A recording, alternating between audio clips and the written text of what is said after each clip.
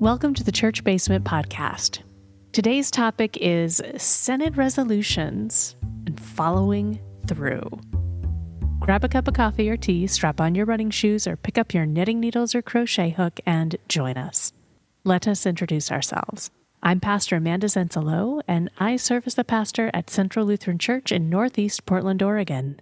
And I'm Dawn Miller, a member here at Central and the producer of the podcast. Okay, so like 1,000 years ago, we talked about synod assemblies and what they do with them, which goes along with how things change in the ELCA officially. This podcast, we're going to take a look at a specific resolution from 2019 and the follow-through that is happening right now. So let's start with what resolution are we actually talking about? Great question. So in 2019, before the pandemic began, our Synod here in Oregon passed a resolution regarding reparations, that as a Synod, we would prioritize reparations within our state.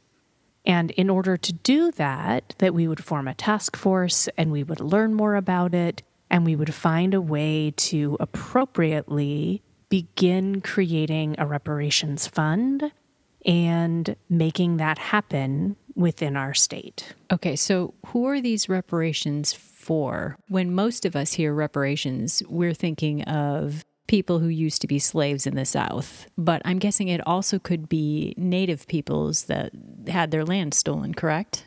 Correct. So what specifically is the Oregon Synod trying to get at? Well, your question is exactly the right question to start with, and that's the exact question we needed to start with. Okay. Was here in Oregon, and as a people and as landowners and as people within the culture here in Oregon, who do we owe reparations to? And so instead of immediately assuming that we knew that answer, part of the work of reparations is beginning with relationship and learning who we owe reparations to and starting to build those relationships, starting to ask those questions, starting to learn our stories. And so over the last 2 years, there have been a lot of people working very hard to ask those questions and get answers and uncover the stories and begin to really dig into one of the terms that is being used a lot are the land stories of our state and our communities and our faith communities in particular. Where are our churches and our properties located? And what are the stories that are connected to those? And who do we owe reparations to in the way in which we have shown up? And what are our histories? And how do we interact with our histories? It's not easy work. It's actually really long work, especially if we want to do it in a way that is genuinely reparative. And so it takes time, but it's pretty awesome where we are right now. Okay, so what are the steps to something like this? First of all, you pass the resolution, and this sounds both specific and incredibly vague at the same time.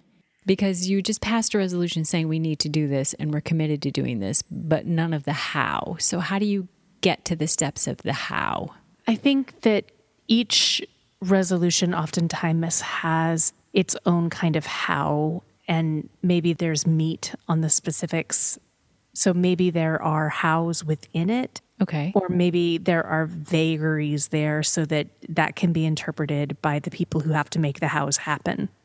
So I don't know the exact details. I don't have the resolution directly in front of me right now to be able to say, did we set a budget? Did we say there would be a committee underneath the Synod Council? I don't remember the exact details. But there was something. There was something. What has come of it is that we have, over these last years, had a committee that's been doing work. We've been invited into conversations. There have been roundtables. There have been invitations into the Reckoning with Racism cohorts. There have been several of those opportunities. The Reckoning with Racism cohorts that have happened, which Central Lutheran has participated in 2 rounds of that at this point, that work has then invited congregational members into deeper study. So, for example, at Central, our Reckoning with Racism cohort then took that work and began our CAST work. And we did the book study around the book CAST and really dug deep into CAST. And then that study took us into a deeper study and a deeper questioning and a pondering around, well, what are our next steps around anti-racism? And how are we going to take farther steps along in our RIC process as we take that step? And what does this have to do with our understanding of our land story around Indigenous conversations and with our Black neighbors within our neighborhood? And how do we think and talk about these pieces of our conversation? And that is informing our conversation for our entire Lenten series right now. So all of this is coming from that resolution in 2019. When a resolution like this is passed, is the understanding that this state is going to go through and follow through and do stuff, or does it then fall to the congregations themselves within the synod to actually follow through on their own? Both and. Okay. There are ways in which the synod, the organizational structure that is responsible for kind of state oversight, has a responsibility to take larger action and organizing. And there's a responsibility for us as individual congregations to show up and do the work as well. Especially when we as the congregations have asked for or have voted for a particular resolution, then when it comes time to be actually doing the work, we kind of ought to show up.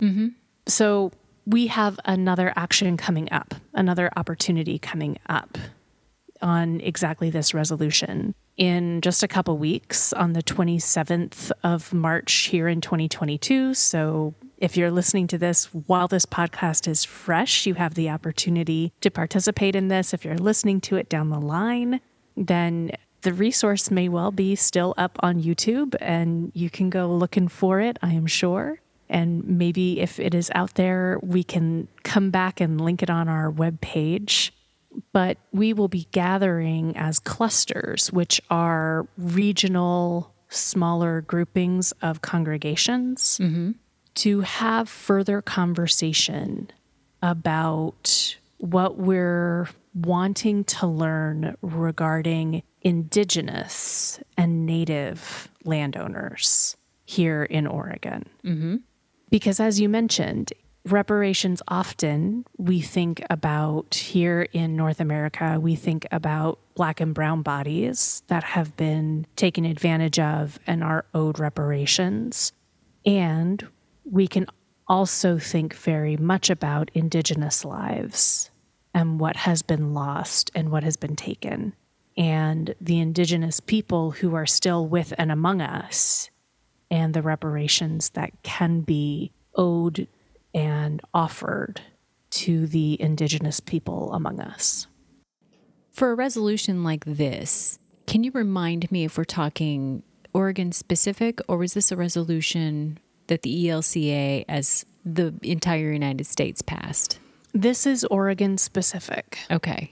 And you were talking about funds. How do you go about deciding where these funds come from and who gets them? Have you gotten to that part of this resolution yet? We haven't gotten there yet. No. So we had the deans, which are individual clergy from each of the cluster areas, are responsible for being kind of a point person in each of those areas. So we met over the last couple of days, and the bishop let us know that there is now a fund for the reparations at the synod level. So it does now exist. So if there are people who would like to be putting in and contributing toward the reparations, it does exist. But we have not yet determined or decided who are owed those, and we don't have the relationship to be giving the money out yet. Because it's complicated for one. Right, we're not looking to do charity. We're looking to do genuine reparative work. Oh, I think that distinction often gets lost for a lot of people who have very strong feelings about this. And I think it's not that we're looking to gatekeep money or hole it up or not get it to people fast enough. I want to be clear about that. We're not fundraising for it either, but there are just some people who are ready to start giving the money. I think that it's just wanting to learn enough before we know what resources it is that are necessary to go. So white people have a really, we like to think that we know what everybody needs before we even know who we're talking to. Deacon Bonnie had a similar saying when we were talking about communities and helping communities. And the heart of it meant that you should ask what they want and what they need before assuming that you know what they want and need. Nothing about them without them. Yeah. Yeah. Deacon Bonnie has said that to me 100 times, right? Nothing about them without them. And if you don't know who they are, if you don't even know who they are, you can't. There's no way you can guess. There's no way you should guess. Exactly. And so if we can't even name the tribes within our community, how can we even be trying to gather resources?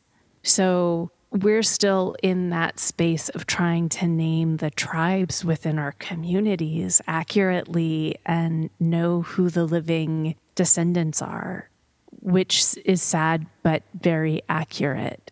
And so that's the space of where we are and where we need to sit under and where we need to listen. So on the 27th, we will gather and we will listen together and we will learn to listen and we will catch the word.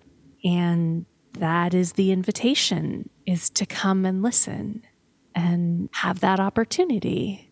And I think it will be a really rich, I've previewed the video that we'll be sharing. And it's a general video. It's an invitational video. It's a curious video that really does invite anyone in. And it could be anyone from the entire state.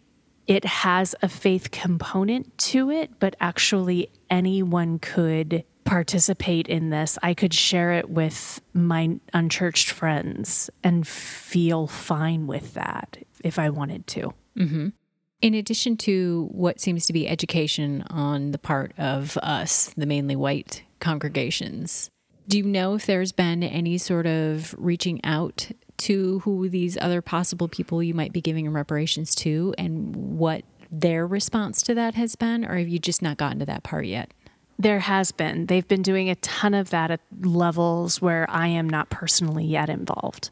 So the Synod has been doing that outreach. Those who are working on the core team have been doing that outreach. Other congregations have been doing that outreach. I have not personally been doing that because my energy has been lower and we don't have a tribe here. Here's where I should say, I am not currently aware of a tribe that Central Lutheran is directly connected to. Now, Central Lutheran, we are doing our own anti-racism work, but also that has been Deacon Bonnie's concentration. And Deacon Bonnie has been the lead on the Reckoning with Racism cohort. So she's been doing that work. Interesting. What does this have to do with living out our faith? Because it doesn't necessarily have to be part of a faith component, right? We've talked in the United States about just in general reparations that can, should, could be made. Yeah, this is something that I think our culture is dealing with on a wider level than our church communities. And this gives us an affinity group, a group of individuals to be doing this hard reckoning work with in a trusting and a safe way. We know one another and we know that we gather together with a set of morals and love and trust, that we care about one another and we love one another and we want to learn and we want to grow together. That's kind of a baseline commitment that we have as we do this work with each other in faith. Lots of different groups are doing it. And I think for me, the faith component that comes into this is that Jesus calls us to break down the things that separate us from one another, to find ways to see one another in all of our created wonder and glory and incredibleness. And I think that when we have that opportunity to find ways to have these deeper conversations, to dig into celebrating the created beauty and the created diversity of one another in our stories, the kingdom of God gets closer. And for me, that is living my faith. For me, that is practicing my faith. So to do that within my faith context is to take that deep breath and to say, I'm going to live out these things that I say really matter, that there is nothing that separates me from you. There is nothing that can come between us that will make a difference such that I will not hear what it is that you have to share that can keep us from an ability to walk together, learn together, create together. That's really fascinating. And I want to get back to the timeline for a hot second, as it were. When resolutions like this come up, they seem big and they seem like they're going to take time. At any point that anybody wants to put a time limit, or not necessarily a limit, but we need to have this much done by this point in time, some sort of a making sure that it keeps going? Or is it just, it takes as long as it takes and we'll get there when we get there? I think some resolutions do get some hard boundaries on them. I think especially when there are things like social statements that have to be written, or if you want to set some pressure, you can create some deadlines and you can create some markers to get some pressure on some timelines and pieces like that. A little bit of accountability is not a bad thing. Absolutely. I am not sure whether or not this one had that in the initial resolution, but of course the pandemic arrived. Kind of train wrecked everything.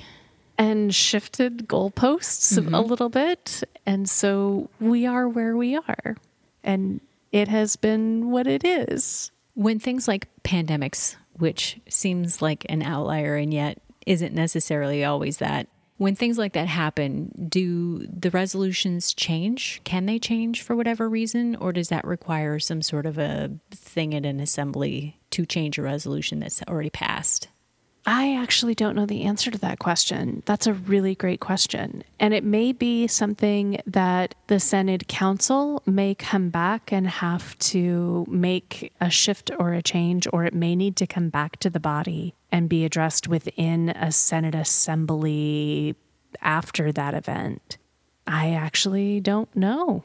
What a great question. It sounds like it's not just going to die in committee, as it were, as something in Congress would necessarily do. In theory. In theory. Yes. It will at least come back to the Synod Council at a minimum, but whether or not it goes anywhere other than Synod Council would be my question. Mm-hmm. That would be a very fascinating question. Who knows? Somebody does know. Somebody out there knows. Now I'm intrigued.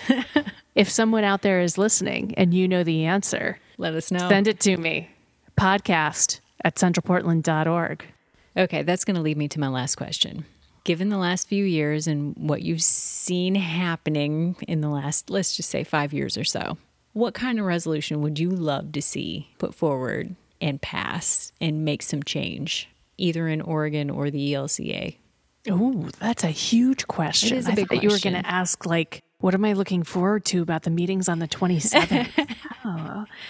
I don't know. I love our social statements. I know that there are lots of people who get frustrated by them and get tired of them for whatever reason, but I really do deeply appreciate our social statements on so many levels.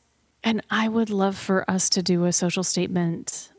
This would be probably impossible, but I would love to see us do a social statement on gun violence. Ooh, wouldn't that be a hot topic? It would. But for somebody with kids in high school, it's a pertinent topic. It is, but it would probably never make it even to the floor of, it might make it to a floor of an assembly, but I don't know that it would ever make it to the floor of national.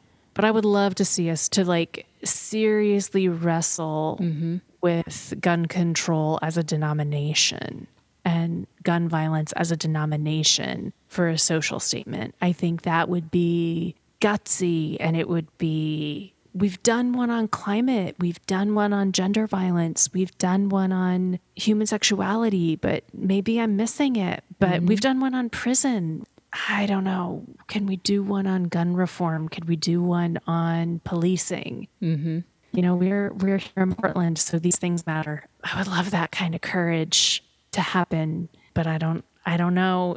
I've heard that they're really not interested in doing more social statements because they do take a ton of energy and they take up a lot of resources. They take just so much resource to get done. And I don't know that people use them as much for the amount of resource that they take. So I get it. I just am a nerd. I'm proud of them and all of that kind of a thing. So that would be my kind of, ooh, if I were to nerd out, that would be cool if. Excellent. Well, thank you, Pastor Amanda, for taking the time to help us learn a little more about Synod resolutions and their follow-through. I look forward to sitting down with you another week on another topic. As do I, and thank you all for listening along. If you are in Oregon and it is before the 27th or even after, and you are interested in participating in these conversations, we would love to have you join your cluster gathering. Get in touch with your rostered leader, with your dean, or contact the Synod office for more information to be able to get the link to join in the Zoom conversation. These are all happening online, or to be able to get the link to watch the video and the questions to do some journaling, and join the conversation with us about how we can learn more about where we fit in a very long and beautiful story. Until we are back in your ears again, remember, God loves you no matter what.